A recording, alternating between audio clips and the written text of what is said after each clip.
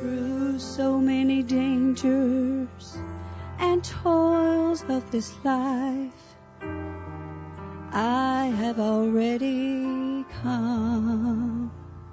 And He keeps on giving the grace and the strength to just keep pressing on. He's given a promise, and I'm gonna stand on every word His holy word has said. And holding His hand, I'll never fear whatever lies ahead. I'm gonna make it. He's already said that I would.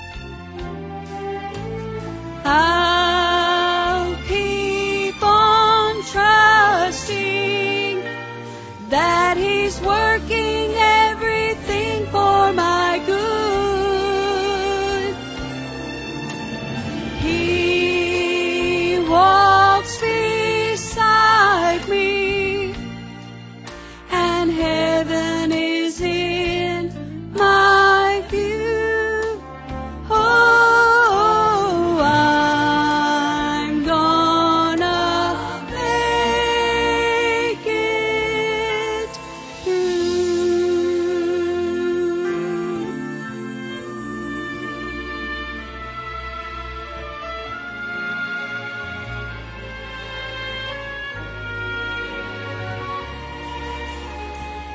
In spite of the good intentions I've had, sometimes my strength can fail. Though I have tried the very best that I could, my weaknesses prevailed. But then I remember the promise He made, that in my weakness He is strong. And that's when I know whatever may come, His steady hand will lead me on.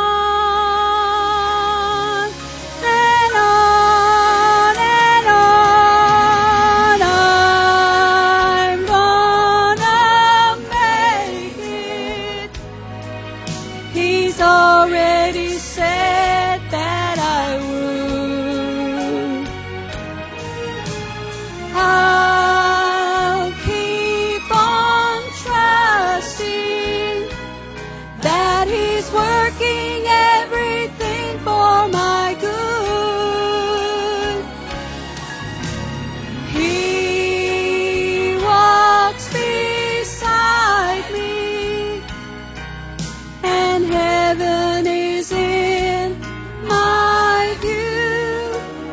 Oh, I'm gonna make it.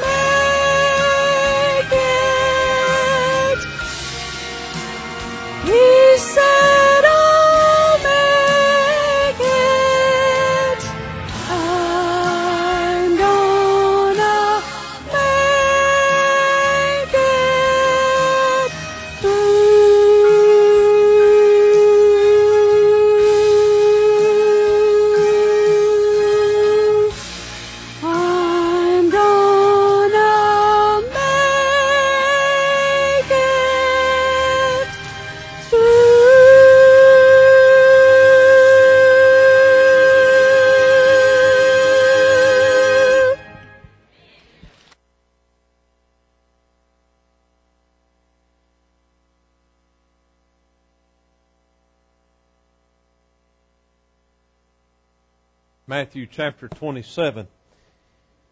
Boy, hadn't it been good to be in the Lord's house. I'm glad to be reminded that we're going to make it.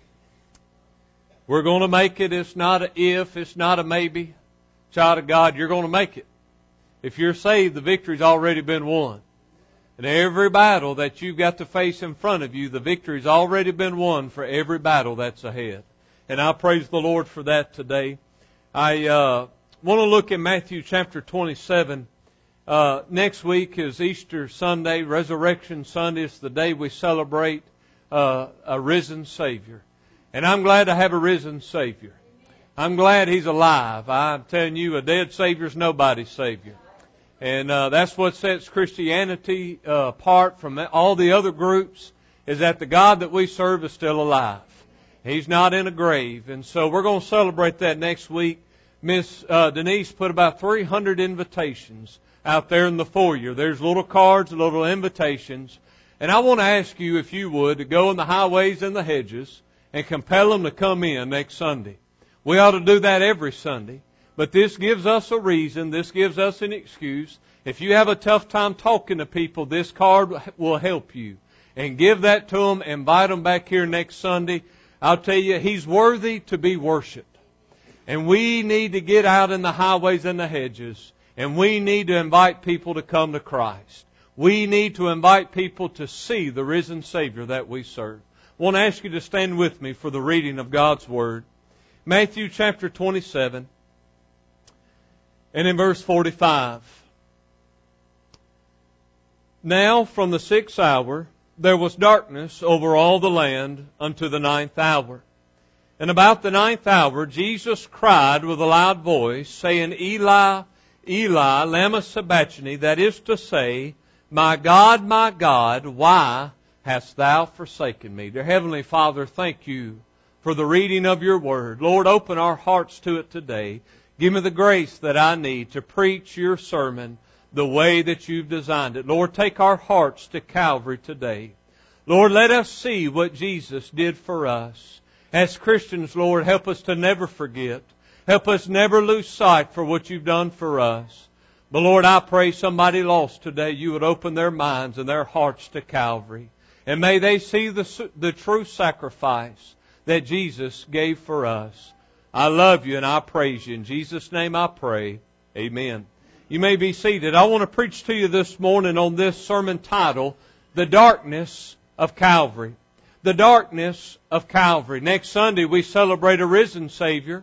This Sunday is the day that we celebrate Palm Sunday. This is the day we celebrate when Jesus went into Jerusalem for that very last time. And they celebrated Him as the Hosanna as He came into Jerusalem. As the palm branches were laid and everything this big to do as He came into Jerusalem the very last time to be sacrificed for the sins of humanity.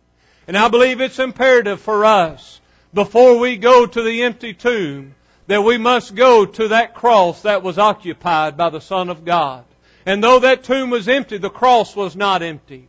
And there was one that laid upon that cross. And this morning we could go to the cross and we could look at many things. We could look at the people that sat there and watched Him there. We could sit there and talk about the Roman soldiers. We could talk about and break down all of the things that they did to Him. We could talk about the thieves that were on either side. We could talk about the 5 mighty miracles of Calvary. When the dead got up. When the earth began to quake. We can talk about all the many things that took place. But I want to take a 3-hour period of time that took place at Calvary that sometimes we don't look into, because at the end of the day, the lights was turned off on Calvary where nobody could get a glimpse of what Jesus was going through for those 3 hours.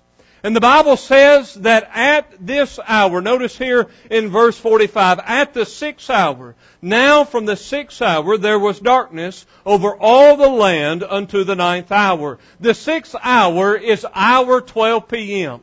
This is high noon. This is the brightest part of the day. And so from 12 p.m. till 3 p.m., as Jesus was on the cross and they laid Him there, I don't know how it all took place, how it all happened. But when they put Him up on the cross and the thief on either side, the Bible says that darkness fell upon the face of the earth. And of all the miracles that we can talk about, this may be one of the greatest miracles that took place at Calvary, because at 12 o'clock to 3 o'clock, darkness fell upon the face of the earth so that nobody could see anything that was going on. And a lot of people and a lot of scientists say, well, there had to be an eclipse of the sun that day. But if you keep all of the Jewish tradition and calendar together, every time that they celebrated these feasts, every time they celebrated Passover, and all these Jews were here in Jerusalem, was always during the full moon. And it is impossible for there to be an eclipse during a full moon. And so you can look at science, and science will fail you to try to figure out why darkness fell upon the face of the earth. Science says that, the eclipse did it. But the Bible tells us that it wasn't science, it wasn't eclipse, it was the power of God.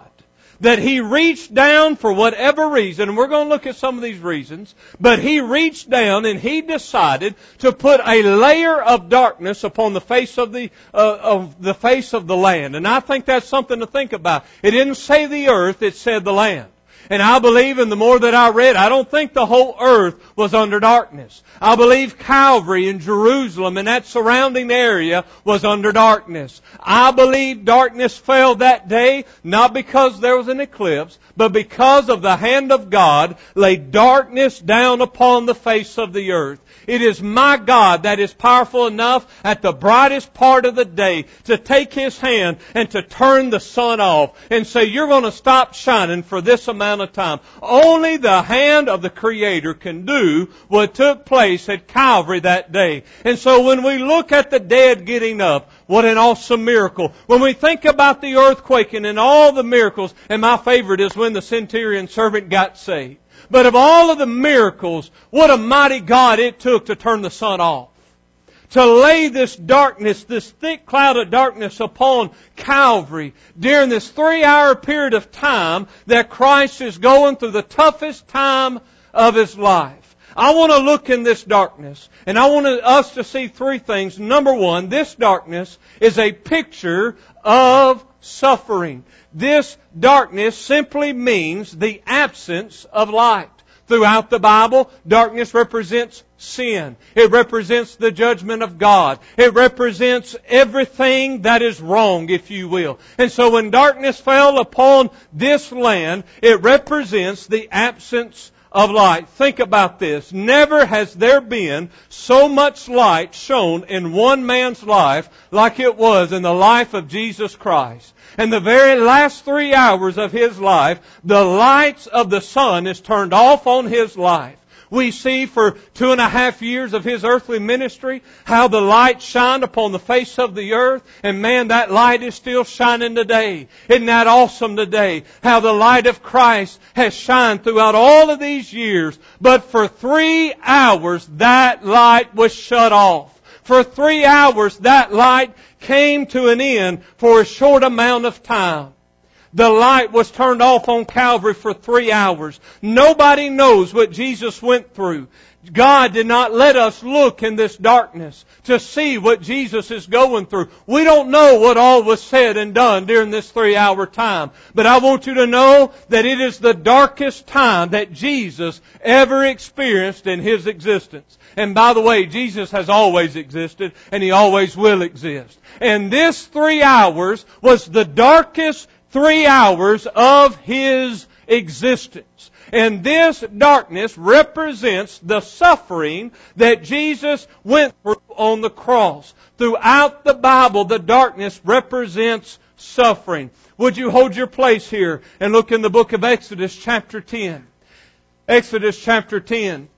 While you're turning there, in the book of Genesis chapter 15, when Abraham was going through a time in his life trying to comprehend the will of God. In Genesis 15:12, the Bible said, "And when the sun was going down, a deep sleep fell upon Abram, and lo, a horror of great darkness fell upon him." And so this was the suffering this man went through. This was the agony and the pain that he was dealing with trying to find God's will in his life. And so Abraham sets this precedence in the Bible that with great darkness comes great suffering. When you look in the book of Exodus, as Calvary had the darkness for 3 days, for 3 hours. Egypt had darkness for 3 days. If you remember in the plagues of Egypt, and let's just go back to Egypt for a minute. But God's people was in this place of bondage, okay? And the heart of Pharaoh was hardened against God's people and the Lord.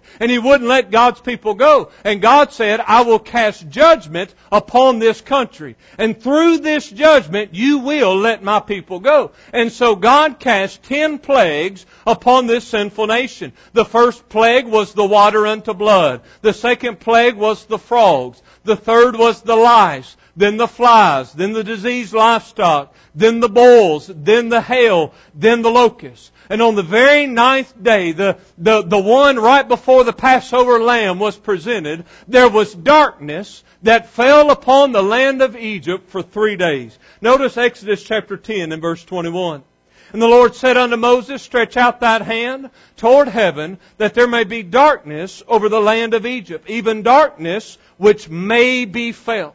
Darkness not only that turned everything off, but darkness that reached the souls of man. That it was so dark it was eerie. That it was so dark it was creepy. It was so dark that something was wrong with this kind of darkness. In verse 22, "And Moses stretched forth his hand toward heaven, and there was a thick darkness in all the land of Egypt for 3 days." Why was there darkness upon Calvary for 3 hours? Because God turned the light out. How was there darkness on Egypt 3 days? Because God turned the light out.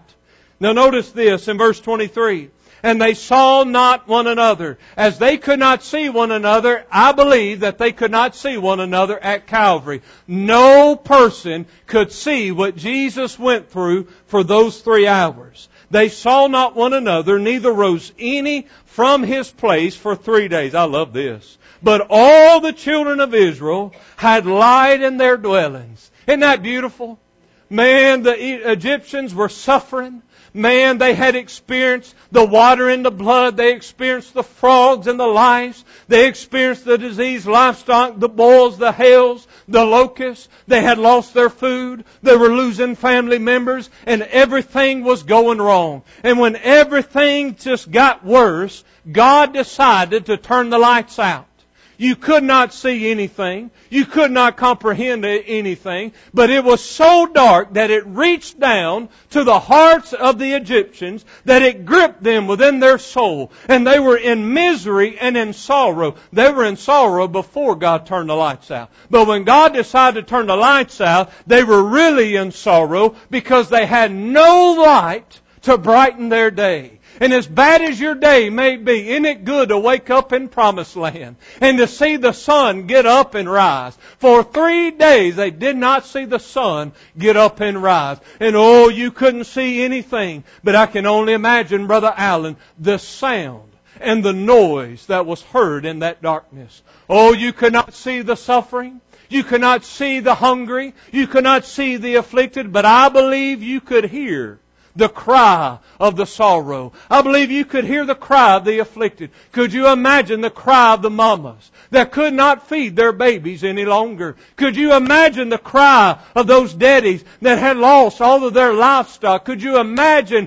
that these families did not have water to drink? The hail had destroyed all of their property. They had nothing else. And so while you could not see their affliction, I believe you could hear the cry of their affliction. And the sorrow may have not been seen, but it could be heard. May I tell you, in 3 hours, when Jesus laid upon that cross, you cannot see what He went through, but I believe you could hear what He went through that day. And the only thing that we know that took place was at the end of that 3 hours, when the Son of God cried, "Eli, Eli, lema sabachthani," that is to say, my God, My God, why hast Thou forsaken me? I want you to know when Jesus went to the cross, He went to suffer for the sins of humanity. May I tell you that Jesus suffered like no man has ever suffered. Those women and those men suffered in Egypt, but nothing compared to the sufferings of Christ at Calvary. And it's amazing to me when you go to those 10 plagues and right before the darkness came the presentation of the Lamb of God. Boy, isn't that beautiful? Before that 10th plague, when you had to offer that lamb, right before there was that darkness. Darkness came before victory could come in their life. Before that lamb could be presented as the Lamb of God and the blood spilled, the lights had to be turned out so that there could be suffering. May I tell you that Jesus has suffered. You say, preacher, I've gone through it. You hadn't gone through anything like Jesus did. Would you just go with me for a minute? In Philippians chapter 2, it says, listen. Don't turn, listen. But God made Himself of no reputation, and took upon Him the form of a servant, and was made in the likeness of men. And being found in fashion as a man, He humbled Himself, and became obedient unto death, even the death of the cross. Hebrews 2:10. For it became Him, for whom all things, and by whom are all things, and bringing many sons unto glory, to make the captain of their salvation perfect through sufferings. Hebrews 13:12. Wherefore Jesus also, that He may sanctify the people with His own blood, suffered without the gate.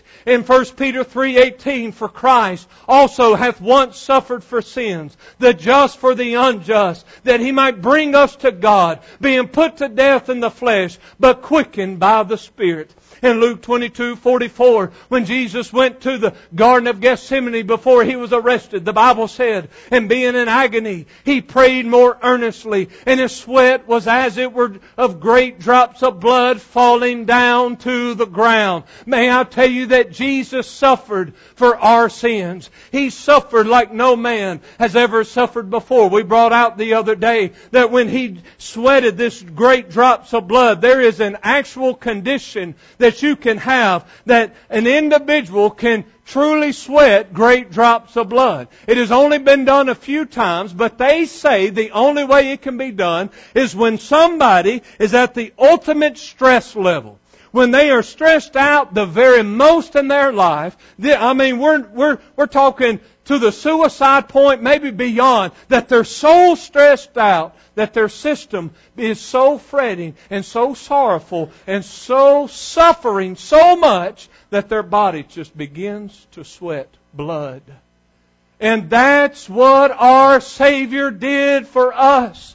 In the book of Isaiah chapter 53, oh, I love who hath believed our report, and to whom is the arm of the Lord revealed. For He shall grow up before Him as a tender plant, and as a root of a dry ground. He hath no form nor comeliness, and when we shall see Him, there is no beauty that we should desire Him.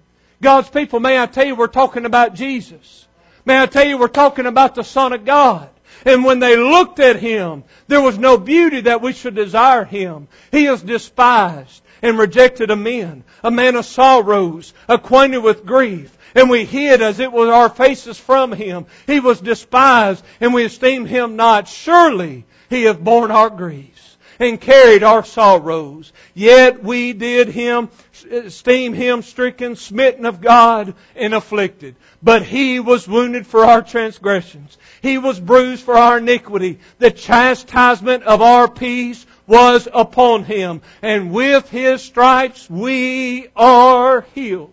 You say, preacher, this is not a sermon of victory. Oh, friend, it is a sermon of victory. Because before you get to the empty tomb, you must get to the occupied cross. And understand upon that cross, Jesus suffered like no man has ever suffered before. When the lights was turned out, it represented the extent of His suffering that Jesus suffered on the cross. Now, I remind you who Jesus is, the Son of God. Okay? Never committed a sin. Never done any wrong, but He suffered. He never told a lie, but He suffered. He never looked the other way when somebody had a need, but He suffered. He never lost His temper, but He suffered. He never committed a sin, but He suffered. May I tell you, the innocent was there for the guilty. May I tell you that Jesus suffered a death that was not His to suffer. And He died that day, and the suffering that He experienced was my suffering and your suffering. And when you and me should have been laid upon the cross, it was Jesus that freely laid His life down to take our suffering. Number 2, it is a picture of separation. I want you to go here to Matthew 27. Matthew chapter 27. Not only is this a picture of suffering, but it is a picture of separation. I want you to look in verse 46. And about the 9th hour Jesus cried with a loud voice, saying, Eli, Eli, lama sabachthani. That is to say, my God, why hast Thou forsaken me? Understand that when darkness fell upon this place, it represented the separation between the Father and the Son. Never before has the Father and the Son ever been separated. Genesis 1:1, in the beginning God. God in the Hebrew is Elohim. And it is a plural word, which simply means it was God the Father, God the Son, and God the Holy Spirit that created and has always been. And I tell you what, there's been a lot of things go wrong, but the only absolute in history of mankind is the Father and the Son was always together. Until Calvary came. And in that day, that darkness separated God the Father and God the Son. Why did it separate? Because sin will always separate us from God. And Jesus took upon Himself the sins of humanity. And let me tell you something. When He took our place, He took our place. And He became separated from the Father. The Alpha was separated. The beginning was separated. The root of David was separated from the Father for 3 hours. And He used the word forsaken. For God has forsaken me. This word means to leave behind, to desert, to forsake. This same word was used by Paul when he told Timothy in 2 Timothy 4:16, at my first answer no man stood with me, but all men forsook me. As Paul said, everybody left me. Jesus saying the Father left me. As Paul said in 2 Corinthians 4:9, I'm persecuted but not forsaken, cast down but not destroyed. This is what Paul's saying. This is what Jesus is saying. Just as Paul said, everybody left me, Jesus saying the Father left me. Jesus saying God turned His back on me. Jesus saying that God could not look down upon me. And I've preached this before. I preached this when I was in Texas, and one of the best men that I know come out and he was mad at me. Oh, he was mad. He said, how dare you, preacher, to get up there and tell all of those people that a loving God would turn His back on His own Son. How dare you to tell them that a loving God would send His Son down there and just betray Him on the cross and to turn His back on Him? How dare you to say that a loving God would do that? I've had a preacher that I preached revival for that got on me, preacher, God did not turn His back. God did not turn His back. Friend, if He didn't turn His back, there wouldn't be darkness upon the face of the earth. And God turned His back on Jesus so that He'd never have to turn His back on us. You see, when sin is there, separation is going to be there. And Jesus took upon Himself the sins of humanity, and everything you've ever done and everything you'll ever do was laid on Jesus that day. I don't comprehend it, but I believe it this morning. And it was laid on Jesus. And God the Father, for the first time in the existence of everything, turned Himself away from the Son. And He turned His back on Jesus. You say that's not a loving God. It is a loving God. That He'd send His Son down for me to take my place, because Jesus was separated for the simple fact that I'd never have to be separated from Him. And that day when God turned His back on the Son, it was so for the fact that He'll never have to turn it on me. Oh man, aren't you glad if you're saved today that you can never truly be separated from God ever again, because it's the love of Christ. Oh man. Man, that's good preaching. I don't care who you are. That's good preaching right there. Yes, He turned His back on the Son, so He'll never have to turn His back on us. And God is holy. He could not look down on Calvary that day. Oh, He's holy and He's just. We don't understand what Jesus had on His back. But it was bad enough for God said, for the first time in my existence, I can't look on Jesus. Oh, I love you, but I'm not giving you Connor. I love you, but I'm not going to turn my back on Connor for you. That is a loving God. Woo! Are y'all awake? He turned His back so that we would never have to experience what Jesus experienced that day. I want you to look, and we're going to have invitation. 2 Corinthians 5. Number 3, it's a picture of substitution. I'm so wound up I can't find Corinthians. It done fell out of my Bible.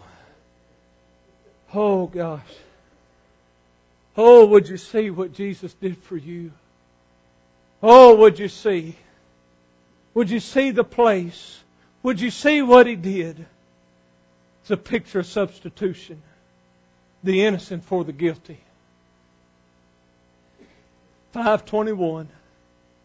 For He hath made Him to be sin for us, who knew no sin, that we might be made the righteousness of God in Him. He took sin for us. Listen, if you get anything, you get this. You never have to go to hell, because Jesus took hell at Calvary. You think it was dark at Calvary, you wait till you get to hell. And it's dark in hell. Jesus took hell for you so that you would never have to experience it. You don't have to go to hell. But if you go to hell today, you're going to have to stumble upon the cross of Calvary. To accept the fact that an innocent Savior came and dwelt among men and lived like no man has ever lived before. But He became obedient to the death of the cross. And He took upon Himself the sins of humanity. And He laid it down for us. And He paid for our sins. And He took the beating for us. It wasn't His beating. It was my beating. It wasn't His crown of thorns. It was my crown of thorns. It wasn't His cross. It was my cross. It wasn't His beard. It was my beard. It wasn't the cuss words for Him, but it was for me. Everything that He endured, He did for me. Lacey, come on. Everything that He did for you.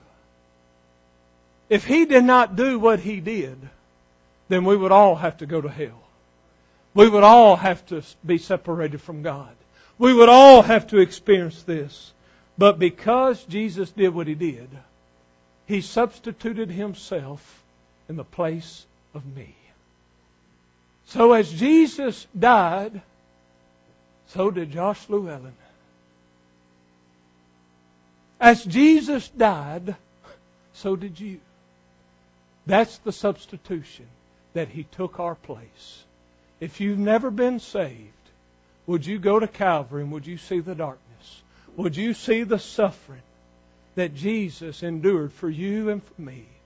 And I pray that this sermon rips your heart apart, lost person. I'll be honest. I hope you see what has been done so that you'll never have to go to hell. Shame on every person that rejects Jesus. Nobody has to go to hell because Jesus paid our price. Child of God, when's the last time you just fell on your face? When's the last time Calvary moved you? When's the last time Calvary just got down in your soul and it just convicted you to the point you just fell down and said, Jesus, thank you. I want to ask you to stand. I want you to hear what Jesus did for us. Y'all go ahead. And while she sings, this altar's open. Decisions need to be made.